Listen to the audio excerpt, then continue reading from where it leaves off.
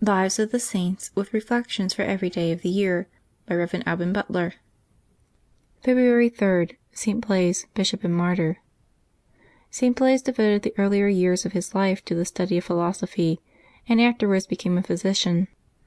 In the practice of his profession he saw so much of the miseries of life and the hollowness of worldly pleasures that he resolved to spend the rest of his days in the service of God, and from being a healer of bodily ailments to become a physician of souls.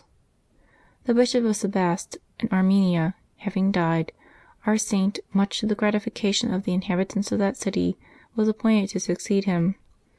St. Blase at once began to instruct his people as much by his example as by his words, and the great virtues and sanctity of this servant of God were attested by many miracles.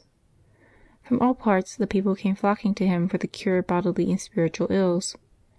Agricolas, governor of Cappadocia and the Lesser Armenia, having begun a persecution by order of the Emperor Licentius, our Saint was seized and hurried off to prison.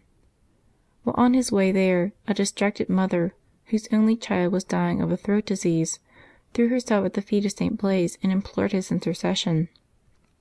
Touched at her grief, the Saint offered up his prayers, and the child was cured; and since that time his aid has often been effectually solicited in cases of a similar disease. Refusing to worship the false gods of the heathens, St. Blase was first scourged, his body was then torn with hooks, and finally he was beheaded in the year 316. Reflection. — There is no sacrifice which, by the aid of grace, human nature is not capable of accomplishing. When St. Paul complained to God of the violence of the temptation, God answered, "My grace is sufficient for thee, for power is made perfect in infirmity." This recording is in the public domain. Recording by Maria Therese.